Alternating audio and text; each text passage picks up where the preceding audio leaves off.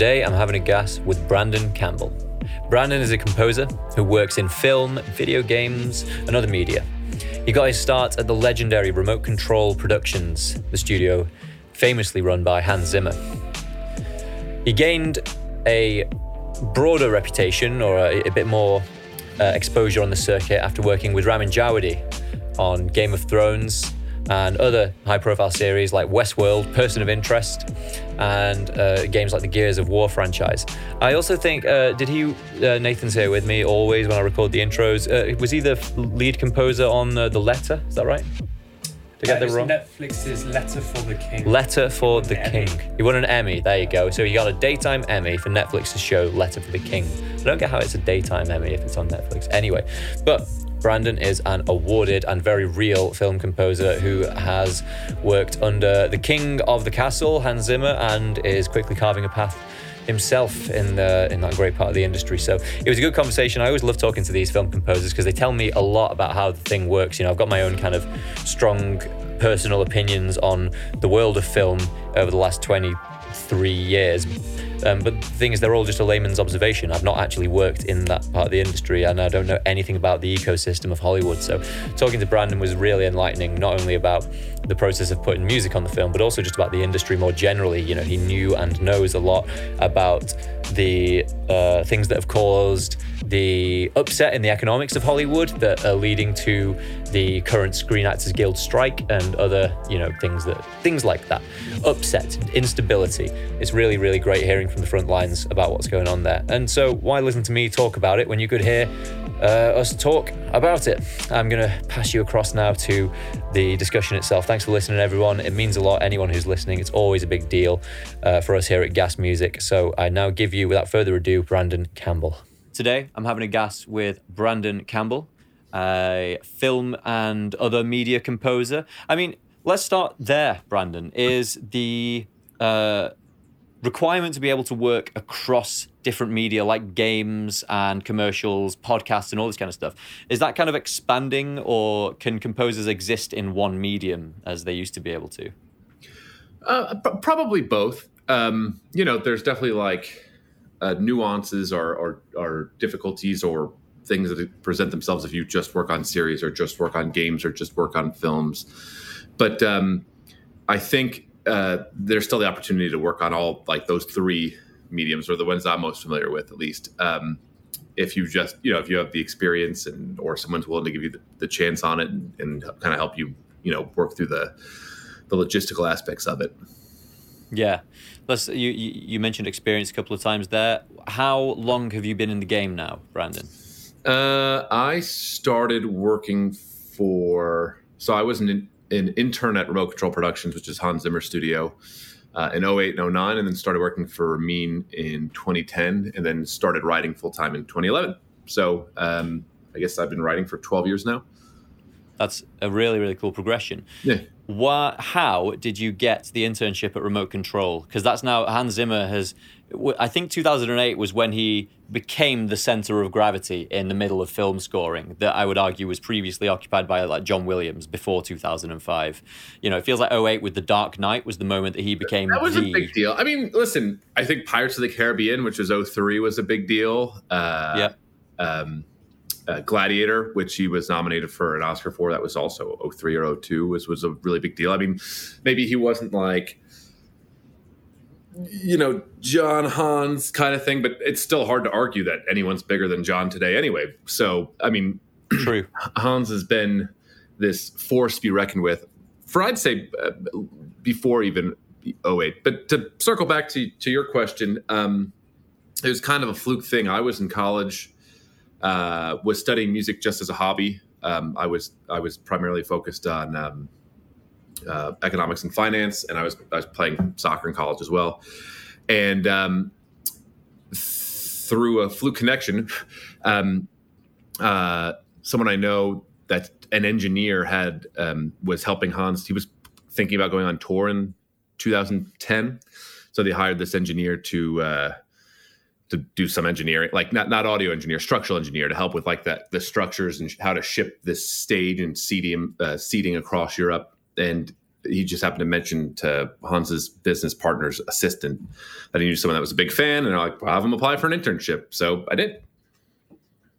So sometimes right place, right time, knowing the right people. And I say sometimes, that seems to always be the case. But that used to get spoken about in a much more cynical way, the idea of being in the right place at the right time and knowing the right person. People would say that's all it takes. And that's not the case. It's the case that preparation, when preparation meets opportunity, that's you nailed it. Is that, listen, knowing people, being in the right place at the right time is still a huge deal. It's maybe with now social media and how accessible everyone is to one another, you could be kind of discovered on the internet type of thing. But it's still, being in the right place at the right time is a huge deal. But when you're in that right place at that right time, you'll get an opportunity. But if you don't deliver on that opportunity, that's kind of it, right? So someone gets your foot in the door, but you have to knock it out of the park, really. Yeah. If you get the opportunity and you don't deliver, people often say, well, that opportunity isn't going to come around again. Not for a long time. Not for a very long time. Yeah. So you got this opportunity at Remote Control, 2008. What was it that you were required to do? Oh, I was getting lunch, coffee, taking out trash, cleaning kitchens. Yeah. And again, I say that I have very fond memories from my time being an intern. It's amazing now, having been at that facility for 14 plus years or whatever, a lot of interns have come through, and it's amazing. The majority of people that come through either don't care, don't take pride, are incompetent, or have a chip on their shoulder. And so they never get an opportunity past that because, something about their attitude or their work ethic from day one just rubs people the wrong way. What kind of chip might be on their shoulder? What do you mean by that? I think it's like, graduate college. Maybe you've worked on some indie films. Maybe you assisted, another composer or something, and you think that getting coffee is beneath you or whatever. But it's, you have to prove to the people that are going to give you these opportunities that they're going to trust you with something like delivering stems or arranging or orchestrating or preparing Pro Tools sessions, that you could do something and as easy as, taking pride in keeping a kitchen clean for a little bit. Yeah, that makes sense because, again, at this sort of point in time, I was 16 in 2008, and there was a lot of discussion about desirable places where you could forge a desirable career, taking advantage of their young starters by having them do menial work. But the point you just made is kind of salient, right? Which is to say that the menial work is, first of all, not trivial and it's not easy. And you have to demonstrate that you, again, as you pointed out, don't have an ego that's out of bounds before you've had to bear a responsibility. Exactly. And I'm not saying that, listen, people do get taken advantage of. And it was, when I was there, I mean, they kind of the entire industry shifted a little bit. But when I was there, I was interning while I was in college for free. I was free labor. But it was a mutually beneficial, agreement where, like, I got to be there. I got to meet these people that would eventually give me an opportunity. I got to see the behinds and the workings of film music and writing music to movies and all this stuff, especially at a time where, it's more accessible now. But in 2008, there wasn't a lot of information online about how this was done. And what the stuff that Hans was doing at the time was very unique with his sampling process and the way that he did demos and programming and everything like that. And so I got to learn a ton, experience a lot of stuff, make some important contacts. And out of that, they got someone who, ran around and did their biddings. So it's kind of like the trade-off there you're describing, the reciprocity is, maybe we're not giving you dollars, but you are actually getting something that's probably worth more than what they would pay you, which is you get to have a front row seat to the top composer in Hollywood and see how it's done. Yeah, and like I said, when I was an undergrad, I studied music. I said as a hobby, as a second major, but it was conservatory. It was very much pencil and paper still, which is, I'm happy that's the way I learned. Don't get me wrong, but being there and being around all that music technology and all this innovation, I was working for free. But on the flip side, I could have gone to graduate school and spent a ton of money learning this stuff. And I learned as a product of like, working for free for 5 or 10 or 12 weeks or however long it was. Yeah, absolutely the case. And you said that the industry took a big shift. What did you mean by that? I can't remember what year it was, but do you remember that it made national news or probably international news that some PAs were suing one of the studios for like being overworked and underpaid. And at that point, everyone kind of like the free labor thing kind of went away. So now you have to either get college credit for being an intern, or they just pay you from the get go. Which isn't a bad thing. I'm not saying that's a bad thing, but I know if I had entered the industry at that time, where like if they are going to hire you and start paying you right away, they're a lot more selective about who they hire. There's a lot less opportunities, right? Because instead of being able to employ, several, people, you can only hire a couple of them just from a business sense. And so, if someone asked me in 2008, like for my reel, like, hey, can you show us some of your music? Even though all I was doing was taking out coffee, they never would have hired me. My reel in 2008 was not good.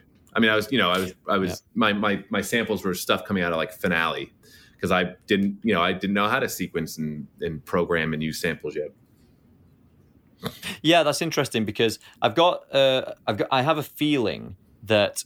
So you described the industry changing, and I think a lot of industries changed in the last 15 years to be, let's say, more to orient themselves in a slightly more compassionate way, and what seems more fair and just, and maybe that's appropriate. But these are all industries and enterprises that are trying to seek out the best of the best of the best, and to, as you said, if the process gets a little bit more corporatized and the pool of entrants at the beginning becomes smaller, the people who, let's say, perform better at interviews are going to get those kind of opportunities. And it has to be said, people like Hans and creative industries are full of kind of crazy off the wall people who you wouldn't necessarily interview perfectly at the begining. Yeah. What do you think about that? No, that's completely true. Listen, I don't. There's not a right answer. Sure. I'm all for. At the end of the day, I really believe that giving more people the most opportunity, at least, is probably a good thing. I don't know what the answer is for that, but if you go and interview or are trying to showcase, the people that are going to stand out are either the people that interview well, but also the people that have had the experience or the education to have well polished and sounding music, and it's getting easier and easier to do that at home now with you can write a film score on like a laptop, which just wasn't possible 15 years ago. But at the same time, the people that probably do that are people that have the privilege of studying music in higher education, which is someone that comes from like a lower income situation, probably doesn't have that luxury. And then on the flip side, if you kind of bring in more people and you're judging them based off their work ethic and their personality and spend 5 weeks getting to know them while they're getting your coffees and stuff, that makes it easier for people that are maybe want to get into film music and are smart and talented, the opportunity to kind of get in that way. But at the same time, then those people have to be able to afford working for 5 or 10 weeks, at least part-time for free, which is also a challenge in Los Angeles. So, yes. The problem is a lot of people want to be film composers, and there's just not enough jobs to make, to employ everyone who wants to do this as a profession. Right. That's kind of, the problem with desirable careers, right? It's like, you're trying to get to the tip of the pyramid of hierarchy, and that's going to require a very, very driven, insane kind of person who is desperate to be there and work 100 hours a week to get there. Yeah. And it's like, if the process at the beginning of that is kind of softened up and it's made to seem a little bit more a little bit less strenuous to climb that ladder.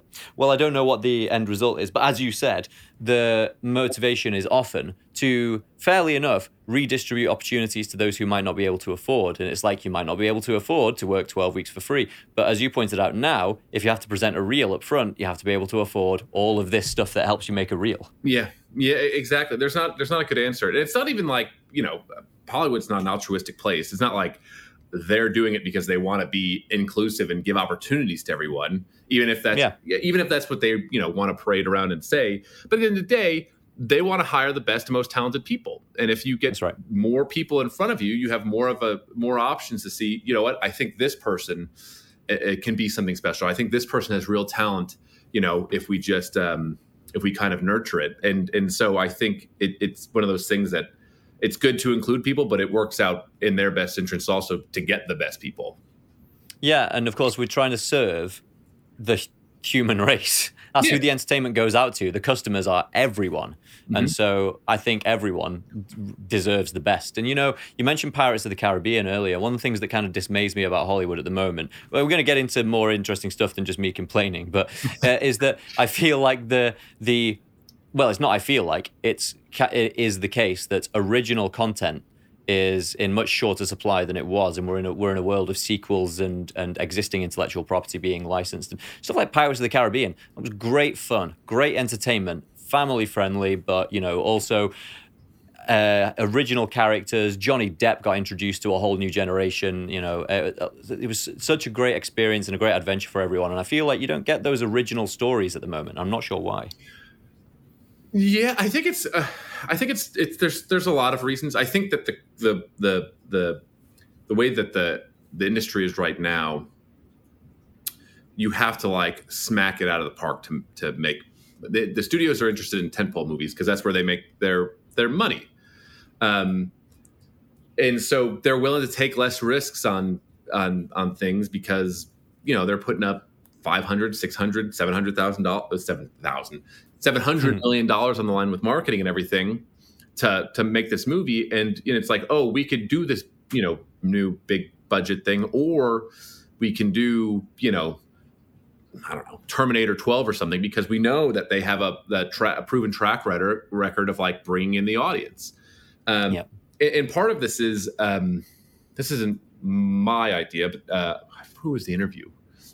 I can't remember, but they were saying that the DVD sales disappearing really ended up being kind of a killer to this original content idea, because studios could put a movie out in theaters, make some money, but if they didn't make all their money in theaters, there would be this secondary market, right, where people would buy DVDs, or you catch it on FX or NBC here. And now studios have to make all their money in the theater, or they're done. And you end up with these movies like Avatar or this new Mission Impossible, where they have to make $800 million to break even. Avatar had to be I can't remember, it's the 4th or 7th highest grossing film of all time just to make $1. And the studios are just risk adverse. They're not we're not going to take these massive risks. And then on the flip side, so all the medium budget movies have disappeared. On the flip side, where you do get original content and stuff like Blumhouse, where their whole business model has been we're going to make this movie for $5 million. We're going to make a bunch of them. If we stick the landing on a handful of them, then it's okay that no one, this movie that cost $5, $6, $7 million to produce, we put some money into marketing, didn't stick it, because here's a movie we made for under $100 million and went off and made $400 million worldwide. That's pretty good margin, Right. So one of the effects that the technology has had on our entertainment is that the internet speeds and storage both increased, which means that you now didn't need to buy a separate piece of physical media to own each film. It could just be streamed in. But the problem is now, as iTunes kind of found out in the early 2000s, the digital file feels intangible to the point where people kind of feel ripped off paying the same price for it. And so the deal became either I'm going to steal it, or you're going to give me them all for $10 a month or $15 a month, whatever it is. All the movies in the world. Yeah, I don't even think it was the consumer that forced it this way. I don't know who the first streaming service was. It was probably Netflix. But someone realized it's you know what? If we can get a lot of people to sign up and give us a monthly fee. If we just offer these movies on demand to them, and we just kind of change it. Same thing with music. And it's there's more content. There's, music's more accessible than ever. Movies are more accessible than ever. It's easier to, there's so much content being thrown at us. But the dark side to that is that It's changed the industry and how movies are financed and how they make money and everything. Yeah, it's kind of led to this polarization that you were describing, where things either do spectacularly well, and by spectacular we mean like what used to be regarded as a once in a decade success. Like when Inception made $800 million, in 2010, everyone was like, this is insane, this is a piece of original IP that's kind of confusing, and it's made $800 million. But now you're saying to break even, you got to make that kind of money. Yeah, like Mission Impossible, which I think it's gotten amazing reviews, and I know some people that worked on the music worked incredibly hard on it and are raving about it, but that movie has to make close to $1 billion. Yeah, it just, and if it only made 500 million, which would have been a grand slam 10 years ago. I mean, if any film made $500 million, even a big budget one, that would have been, I don't know, profitable territory. You're losing hundreds of $millions now. Wow. Okay, so it's actually it's reasonable to be a little bit more, let's say, lenient on the studios producing this stuff because they're under a kind of unmanageable amount of sort of they have to take a risk. I wonder what the budget for Pirates of the Caribbean one was, or The Dark Knight. That was 2008. They were big. Those are big budget movies, but they're kind of dwarfed today by today's big budget movies. Yeah, I know that when Avatar was made, it was spoken about with like it was an excessive, unbelievable budget of $200 million thereabouts. Yeah. The first, and that was like. Yeah, the first one, exactly. And that was regarded as the biggest. I think the production budget, I don't know. I remember reading somewhere that it was like over 400, and then all the stuff they pushed into marketing. Yeah. And I'm just going to guess that Pirates of the Caribbean was made for I could be wrong, but I'm going to guess it was made for $80 million. Right, yeah, and it was likely to be in that territory. That's my best guess, is that's pretty amazing. Okay. And so were you suggesting that a lot of this comes from marketing? Because I want to get into the craft, and obviously my world is a dwarf version of your world, which is composing for screen. We compose for UK commercials here at Gas, and as you can see, it's all done here in the box. And I think one of the major contributions, I was going to say the major contributions that Hans made, or perhaps the transformation that Hans was ready for, was the movement from writing notes on paper and recording them to doing it in Cubase. He was ready for that critical mass because he had been such a pioneer. I think he helped pioneer that. Yeah, I really do think he. So you really think he was like an originator of this way of working? Yes and no. I'm not gonna say that he literally pioneered it, but he's the one that made it the industry standard. Because right. You could, before that, you'd hire someone and it's kind of hard to know what the music sounded like. And as early as Hans only started in the late 80s, but even probably in the late 80s, but I know his demos from the mid 90s and stuff, he could accurately represent what this was going to sound like at the end. And then as a result, then it's I don't really love, and this is part of the reason that we run around doing fixes all day. Hans is also, part of the reason that there's just nonstop fixes now in film music is that it's here's the music. This is what it sounds like. Oh, you know what? I wanted this to be a lot more intense. Is there a way we can make this sound more intense? Because when you just play on the piano, you're I guess that will sound intense when you have strings getting dissonant and drums and everything. But now you can actually hear it. It's can we make this more intense? And I really don't like the sound here. And can we change this? And I just wanted the whole back end to be bigger. And then you'd be okay. And he'd go back and do all these things, and they tweak and change and tweak and change. Until that's what people kind of expected, until it became much more of an actual collaboration between filmmaker and composer about the director's vision was musically for their project. Right, and that's surely, that must have changed things in such a way that there is much more time spent on each project, because what you just described is very labor intensive. You have to, and we have to do this as well, because our clients, people who commission commercials, are not from the world of media production. They're a step away from that because they are from the world of brands and manufacturing and often, so you have a marketing manager talking to an ad agency, and they're getting what they perceive as a finished soundtrack on the first demo, and they can be I don't like any of that. Can we change the way it feels? It just feels too sad, and I wanted the whole thing to be. And so you have to rework an entire score. Is that what it's like in Hollywood now, at the highest levels? Yeah, and I haven't done many ads, but I did do a Super Bowl ad spot for Toyota, Nice. and it was different but the same in a lot of ways. I remember, like, I wrote version 2 for them. They have like 19 days to finalize music, and so day 2 I wrote version 2, and they're like, "Oh yeah, this is really working." And they're like, "Cool. All right, well, since we have time, can we just try something completely different now?" And it's like, what? Wow. Like, yeah. And so I spent the next 2 weeks of, like, every day I did like a new version, and like, okay, the strings and piano, we that's what we asked for, really want warmth. And then could we try like an all electronica version? I'm like, okay. And then, not surprisingly, what ended up in the commercial was pretty much version 2 after I did like 11 or 12 versions or something for them. So they got you to make like a safe version to have in the tank, and then we can be creative and experiment. That's what it worked. That's how it worked with them. Yeah. Like I said, I don't do a ton of ads, but it was just like, that's exactly what it was like. It was like, oh, well, this works, but we have time. Let's just keep working on stuff. And I was like, okay, interesting. In the film world, it's a couple things now. Now that we don't work with physical film anymore, everything's digital. There's no picture lock. That's not something that really happens anymore. There, especially on the big budget movies, it's in a constant state of like edit and flux the entire time. So, on some of these bigger movies, we'll get a brand new turnover of reels, or at least some of the reels, every single day. You get a new reel 3, open it up. The scene that you just worked on, 13 seconds shorter. It's like, okay, you conform that, play it for the director. He or she has notes. You come back to work on the fixes. You get a new reel 3, and now it's like 40 seconds longer. Or the scene that you're working on in reel 3 is now like a flashback in reel 1. It starts off with this flashback and changes what the music needs to be doing.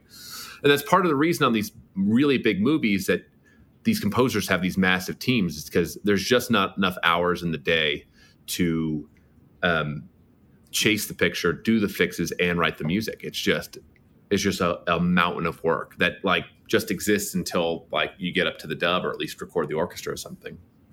Right. And then by the time, so the music gets locked once it goes into the dub stage, not before. And it probably gets edited at the dub stage. The music editor's there, and it's like, a new VFX shot comes in while they're at the dub. I mean, there's so many moving parts, and things are always changing that, in an ideal world, yeah, when you record orchestra, that's locked picture, locked music. But a lot of times there'll be a couple scenes at the dub where like the music editor has to extend, the scene's been extended via VFX 4 seconds, or they've cut out 2 seconds. Now they're editing. That's why we deliver stuff in stems, like in the major food groups, so that they have more control over editing the music. So you might be delivering, sorry, one of my producers is texting me, and it's an unimportant text. Why have you done this yet? He's going home. He's done his bit for the day. So one of the things that people who are kind of mere spectators with regards to film, who can kind of sense that things have changed, but they're not quite sure how, in certainly my lifetime. Well, one of the things is that this technological improvement has affected everything across the board. Now we expect VFX changes and new VFX on the fly. Can you change this? And it can be changed while you're in the dub session, for example. Yeah, music is being changed at the dub. So, on a big movie, maybe they dub for 3 weeks or something, and then they'll print master on the last day. And, on week 3, the beginning of week 3, they could still be moving music around. And do you ever hear one of your scores and be like, that's different to how I submitted it? Yeah, that's definitely happened before, Yeah. So, okay, well, we spent a lot of time on the industry and the culture and the trends there. So, but let's get more into your angle, your life, and the perspectives that you hold. So, a lot of people, if someone asked me what's the way into being a film composer, my instinctive response without doing any further research would be probably composer's assistant. Is that still the way that you get into it, or is it a bit more complex? I think it's more complex. I mean, I'm very biased, right? That's how I got in. I assisted Ramin Javadi, then I was his writing assistant, then I went off on my own. And then, he did the same thing. He worked for Klaus Badelt, wrote for Klaus Badelt, wrote for Hans, did his own thing. Klaus, I think, assisted Hans, wrote for Hans. So, my whole world was like composer assistants, mentor mentee system type of thing. And that also kind of explains the relationship there between Klaus, Ramin, and Hans. They kind of their sound in my mind was always very similar. Klaus did Pirates 1, Hans does Pirates 2, Ramin does Game of Thrones. Yeah. But that's definitely, if you ask even at the people I know who have similar journeys, like how did they get into film music, every single story is going to be different. Right. I get asked this question quite a bit, especially because I teach a little bit once every like 2 years at Columbia College of Chicago, or sometimes in my alma mater, and just like a day, like a lecture or something. And people will always ask, like, well, how do you get in? And I'm like, there is no great answer. Some people, work with the right student director while they're in college, and that director becomes, does an indie film that's a pretty big deal, and you get hired to do that, and then they get hired. Like look at like Ludwig and Ryan Coogler. I had them in mind while you were saying that. That's the perfect example. College, Fruitvale Station, Black Panther. I think Creed was before there, but it's like student, successful indie, studio film, and then blockbuster tentpole Oscar winner. Yes. A very succinct trajectory also. Or the unusual case of Danny Elfman, who Tim Burton loved his band Oingo Boingo so much that he said, "You have to do my soundtrack." That's exactly it. Or there's a couple composers that were music editors for a long time, and Mark Streidenfeld, I think that's his name, was Ridley Scott's music editor, and for a long time. And then on one film, Ridley was like, well, why don't you just try that? I think Stephen Price was also a music editor. So music editing is another way. There's, I know there's composers that they kind of got known because they had a YouTube channel where they, did mock-ups or reviewed orchestral libraries or just talked about film music. But they wrote music, obviously. And they demonstrated expertise. That led to like opportunities for them. So there is no way. And like one thing I can say to anyone that like watches this and is interested in getting into film music, whatever way you think is going to work out for you, whatever your plan is, you have to be ready to deviate from that plan often. Because I don't know anyone that thought I'm going to do this and then exactly that plan they executed and got where they wanted to go. So many curveballs and roadblocks and hurdles and things that you have to skirt around or get over, or opportunities that present themselves you never thought. It's you just have to roll the punches, kind of. And it's kind of taking. Sorry, go on. And roll the punches, kind of, and keep doing good work and impressing people. Absolutely, that it really has taken me this long to realize that those things, when things deviate from the plan, I used to view those as like intense error messages, as failures, right? And it's like, no, that's where the adventure of life is to be found, in like, rolling with the punches and ducking and weaving and attacking at the right time. That's what makes it an adventure, because if you looked back at the end of a well-lived life and we're like, well, I planned it and then it went exactly as planned, it's like a pretty boring story when you look at it. It is a pretty boring story. It really is a pretty boring story, isn't it? Yeah. So let's talk about you and how you broke out. So if I was imagining it, I'd be like, you've got to be a composer's assistant, but then what happens to get you the job, the top, when you're actually the named composer? Do you just bug people and go, I've done, I've been this guy's assistant and I got a bit of music in this scene, here's the scene? Or if anyone has the answer to this question, please tell me, because I will try that. Yes. There is no answer. I can tell you how it's worked out for me. I went to go intern at Hans's place very quickly after arriving. Ramin Javadi was looking for a new tech assistant. I got hired by him.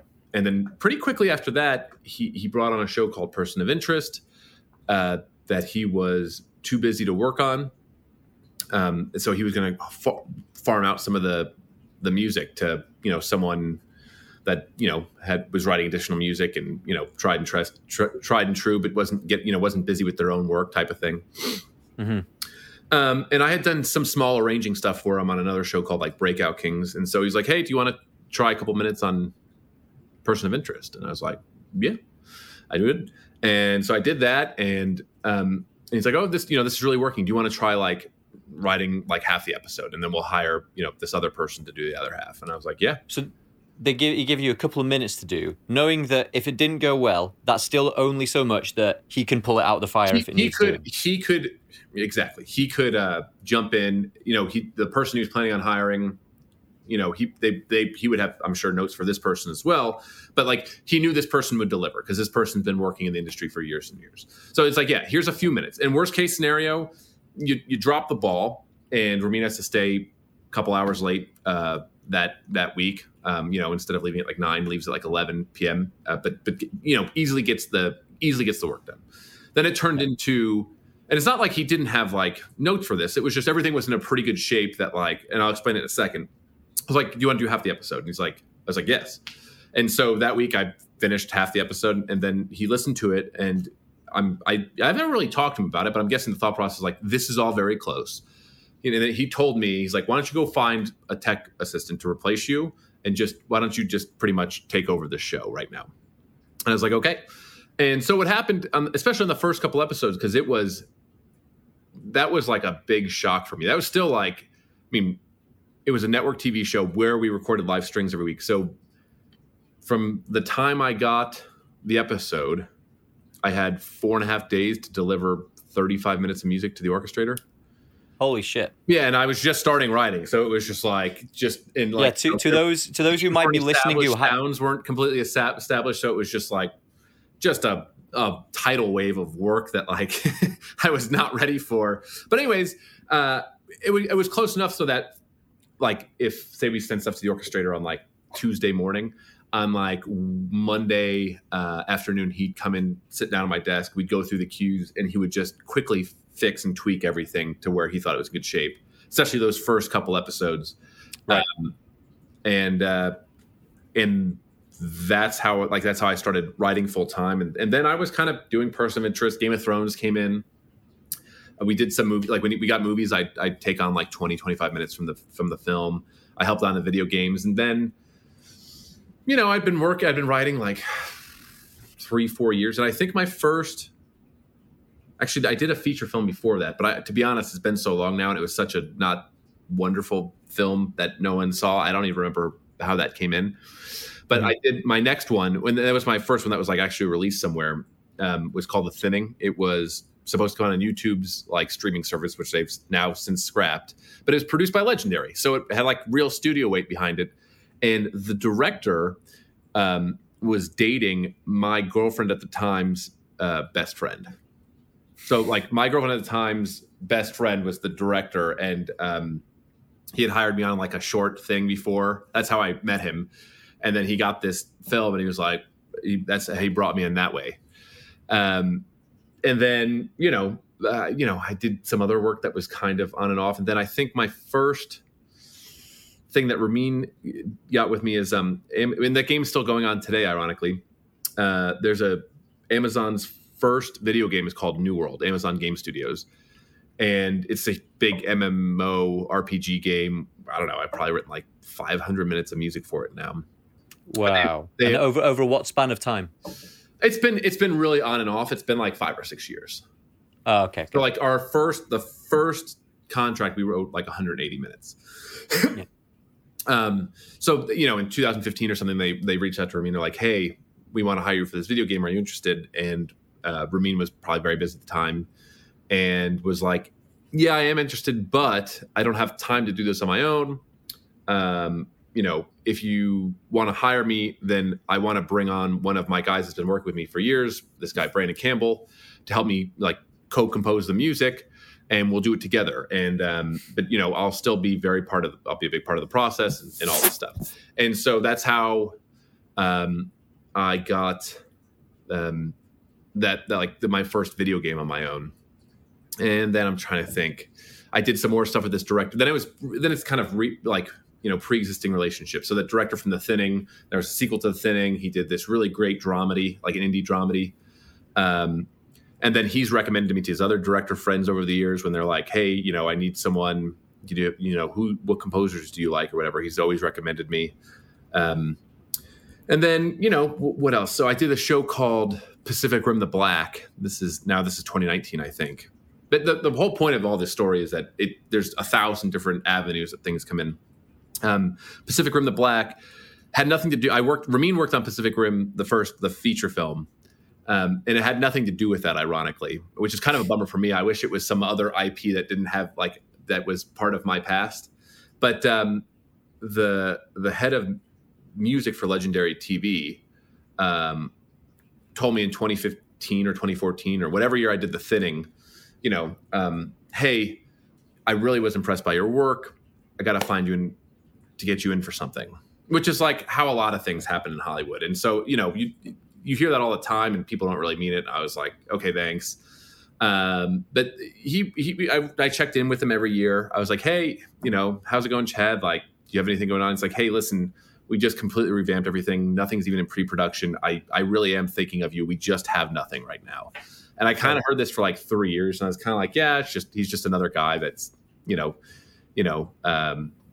blowing smoke up my ass type of thing. And then one day I get an email from him. He's like, hey, Brandon, we finally have something going on. Pacific Rim is in pre-production. The showrunners are finally thinking about music. I'm going to put you in touch with the showrunners. I had lunch with the showrunners. The showrunners were like, hey, it was really nice meeting you. There's some other composers we want to interview as well. We'll get back to you.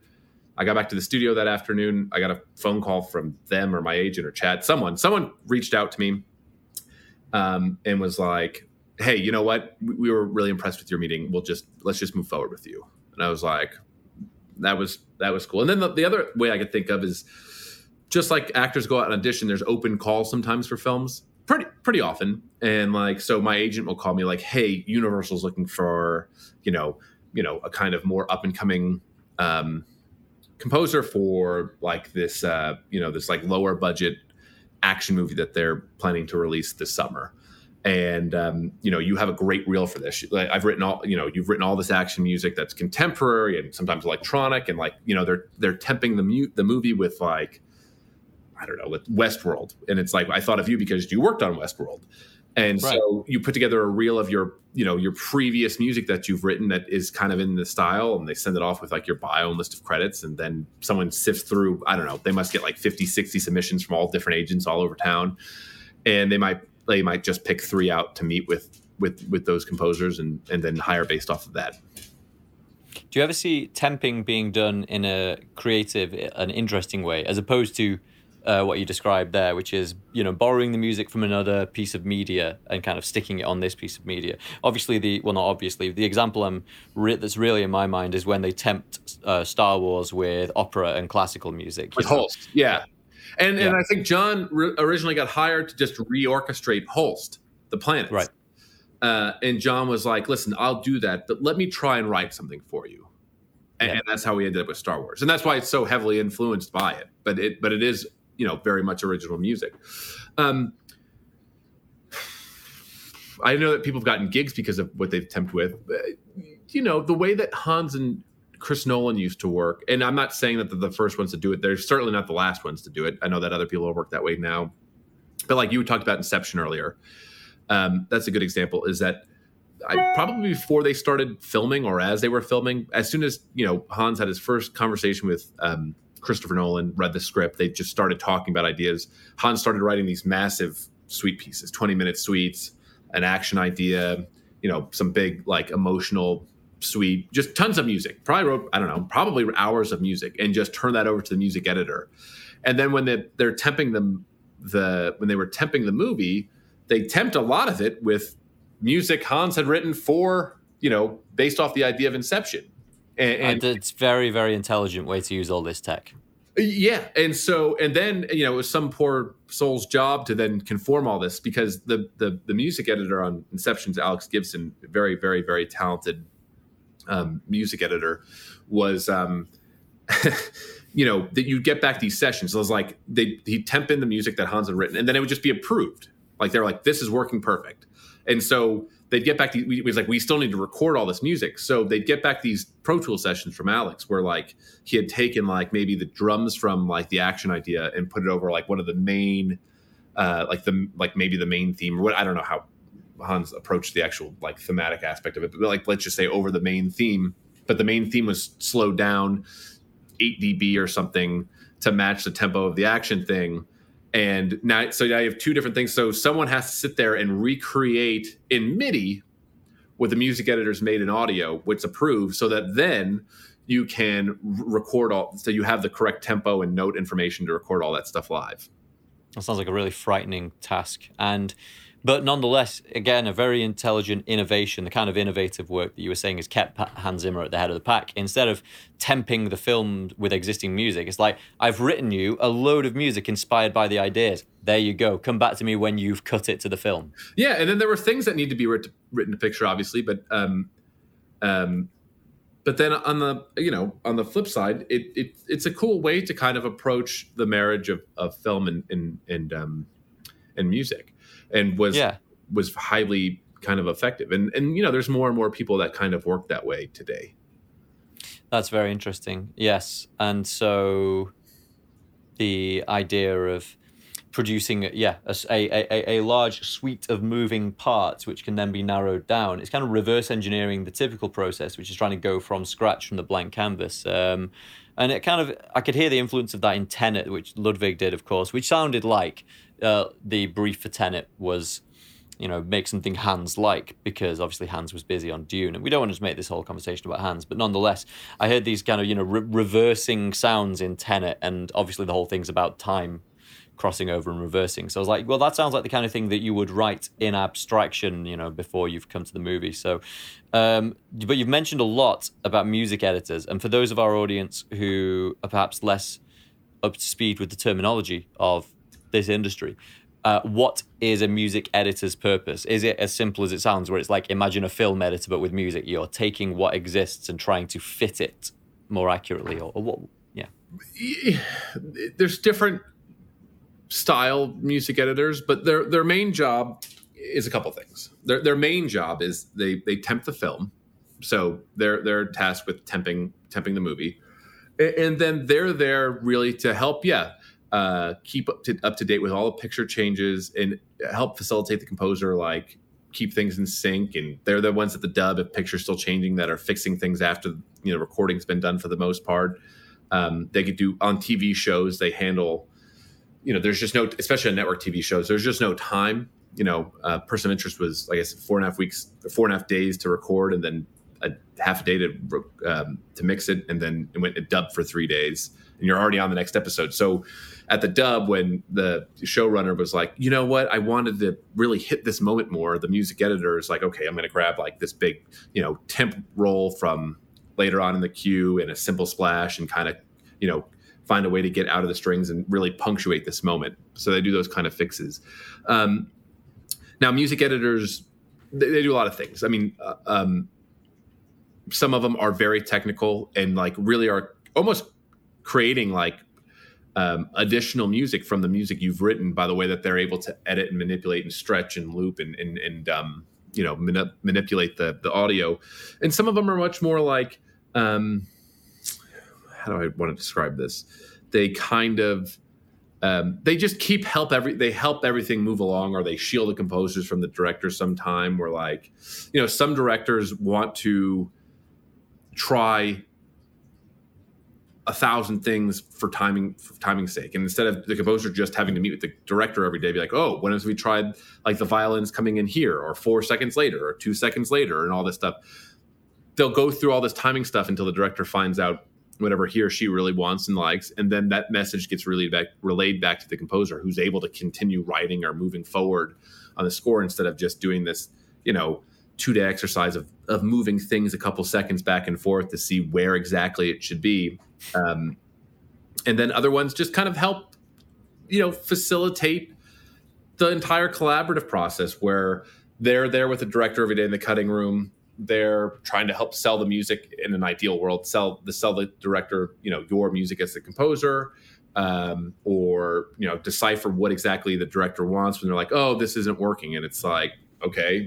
But the music editor could kind of dig a little deeper and be like, well, what if we tried something like this, or tried something, they're just there to help us, get to the finish line. And it's a really very, very important job. Yeah, because it sounds the name, the term, the title, music editor sounds like it's subordinate to the composer, but everything you described there makes them seem much more like if you're in like a multiplayer FPS game. It's like they would be the ones who are there to kind of do a lot of the really like a quite hard, laborious work and protect from the director or stop things going back to the composer that don't need to go back there. Yeah, that's exactly correct. And like, composers get a lot of credit for being like the head of the music aspect of films and everything. But it really is, that's a cool thing about filmmaking in general, is that we really only do as well as our weakest link. And so, if you don't have a great music editor, you could be writing amazing music, but it could be getting thrown out or not used correctly. And same thing, you could have a great music editor that's getting stuff approved that wouldn't have gotten approved if it was just you selling it yourself, or and they're helping you stay on schedule. It's just that every link in the chain is vital to meeting these insane deadlines. The composer's assistant, the orchestrator, the musicians, the audio engineer, the recording engineer. It's all like, if one person failed, there's a good chance then the entire music aspect of it fails. Yeah, and it sounds as if it's not unlikely that you'll get a composer every now and again who behaves as if they are the alpha of all of the music. There's lots of egos in Hollywood, so there's it's not a place that's short of them. Yeah, there's no shortage of alpha mentalities. Okay, and I imagine, but if you run roughshod around all of that team you described, I imagine that damages the relationships, and ultimately that can have an effect on the work. Yeah, there's definitely stories of talented, successful composers that are probably still working, but have like dug themselves in a little bit of hole because some people won't want to work with them. Same thing with directors. There's some directors that composers don't want to work with because they're just so insanely difficult to work with. And that happens in actors. It's industry wide. You have this issue where like you have talented and successful people that either read too much of their own press or too much in their own head or whatever reason and become too hard to work with. And now they work less as a result. Yeah. Yeah. That is really one of the dangers of having a boost in your status, is you can kind of believe, I think without even deciding that, you can feel like, I have more importance than most of the people I'm talking to. So I imagine that's how to stay guarded against. And I see a lot of it. And the crazy thing is at the end of the day, all we're doing is just we're writing music to film. It's really not like we're not saving lives. We're not, we're here to be part of this entertaining story or journey. And there's no reason to kind of lose perspective of that. Yeah. Yes, absolutely. It's hard to, well, when there's lots of money involved in something, then the scale can feel the importance. It can feel like it's more important than it is, perhaps. Or when you begin receiving adulation and awards. How have you managed? Everyone's telling you you're great, and then you end up buying it, that you're somehow, superior to other people in the industry, or just other people in town. And I've watched it affect too many people. It's kind of sad. How have you managed to stay grounded despite being, you've won a Primetime Emmy, haven't you? I won a Daytime Emmy. Daytime Emmy. See, I'm in the UK. We don't have those distinctions over here. Yeah, I know. I won an Emmy. How do I stay so grounded? Well, maybe I'm not. Maybe I'm a huge jerk. You'll have to ask someone that works with me. But I don't know. I try not to let this become all consuming. I like to think that I have a life outside of just film music. I love what I do. I love movies. That's really what started all this more than anything, is my just love for film. I love music. If I walked away from the industry today, I'd still write music on my own as a hobby. But I don't think I'm saving the world when I go to work. I try and be very practical, and, I know that there are a lot of very talented people that are trying to get into this industry that haven't broken through yet. There are people much more talented than me that aren't working as often as me. And I'm just fortunate to be where I'm at. And so I try and keep all that stuff in perspective. I understand. This has been a great discussion and a very candid one about the machinations of the industry, how it works, how you got into it. And a lot's changed in the 15 years since you entered remote control. And there's even there's a rumor, don't know if it's confirmed, that Hans has bought Maida Vale over here in London. We're not in London, we're in Manchester, but over in the UK. Mm-hmm.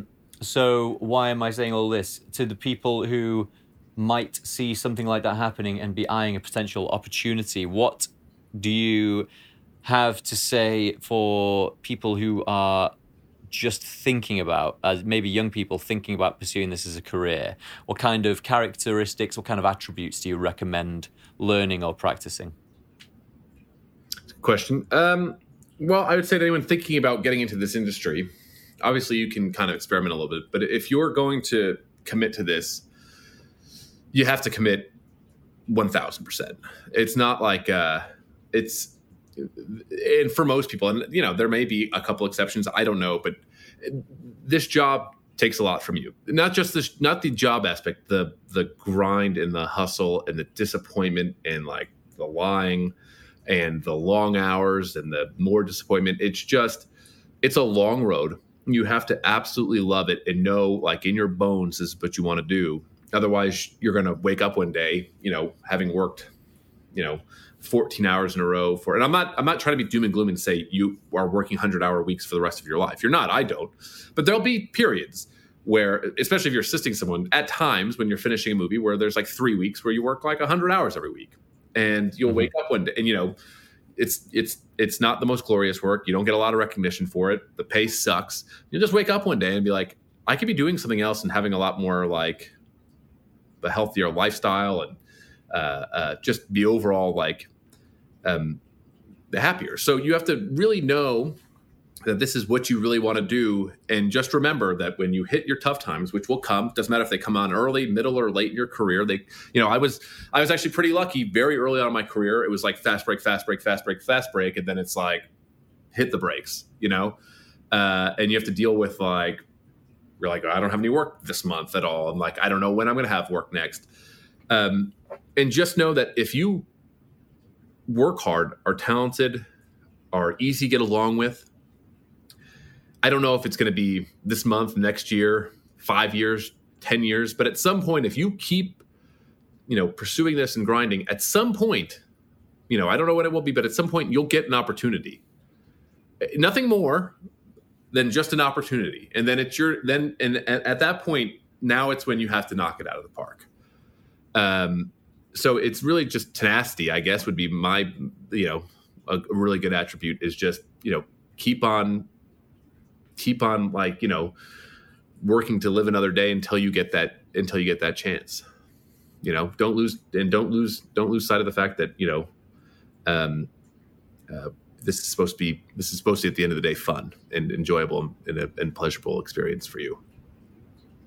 And don't lose sight of that, and don't don't get carried away with the importance of it all. Don't take things too, some directors have a real knack of like delivering notes or things sometimes that like are completely wrong in a very like respectable way. I think that's one of the things I do okay at. Everyone's got things they do well and don't do well. And one of the things I think I do okay is like take the criticism pretty well.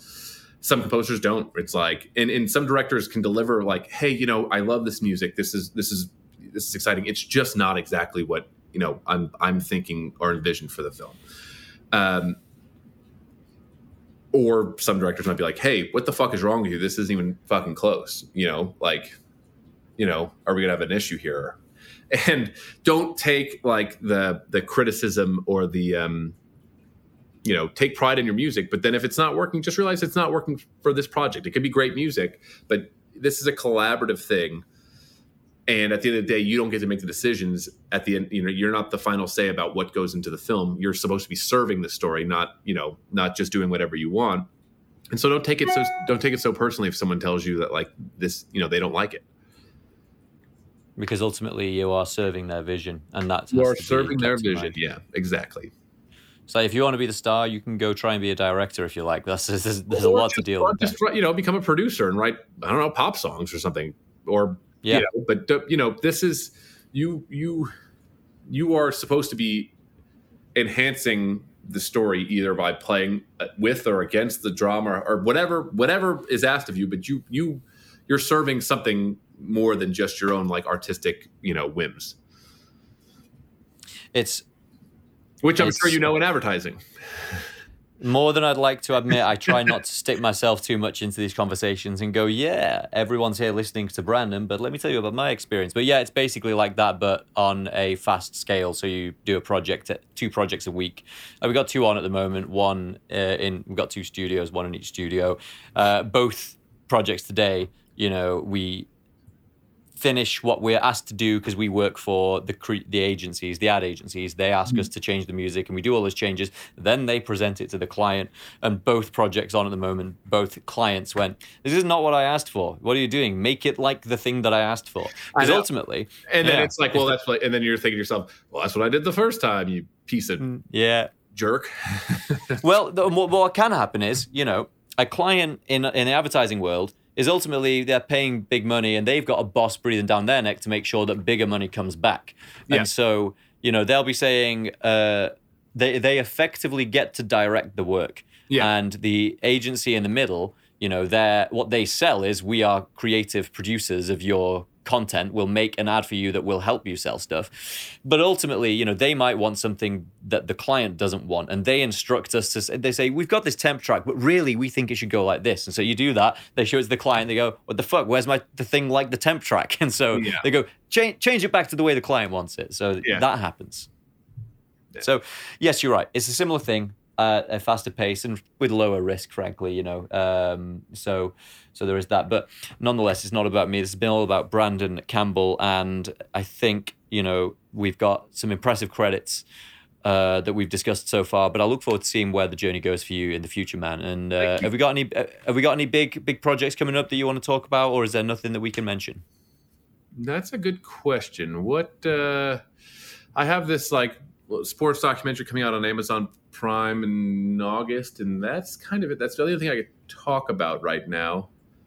That's the only thing I could talk about right now. I'm not assisting, but I'm writing additional music on some cool, bigger projects, and then there's one bigger thing kind of lurking. But unfortunately, those are the things I cannot talk about yet. Well, let's reconvene and talk about them when and if they land. But this has been really good, Brandon. Thanks for talking to us here. And thanks for having me on. It was great meeting you, and keep in touch. Will do, man. Let's hope we do this again.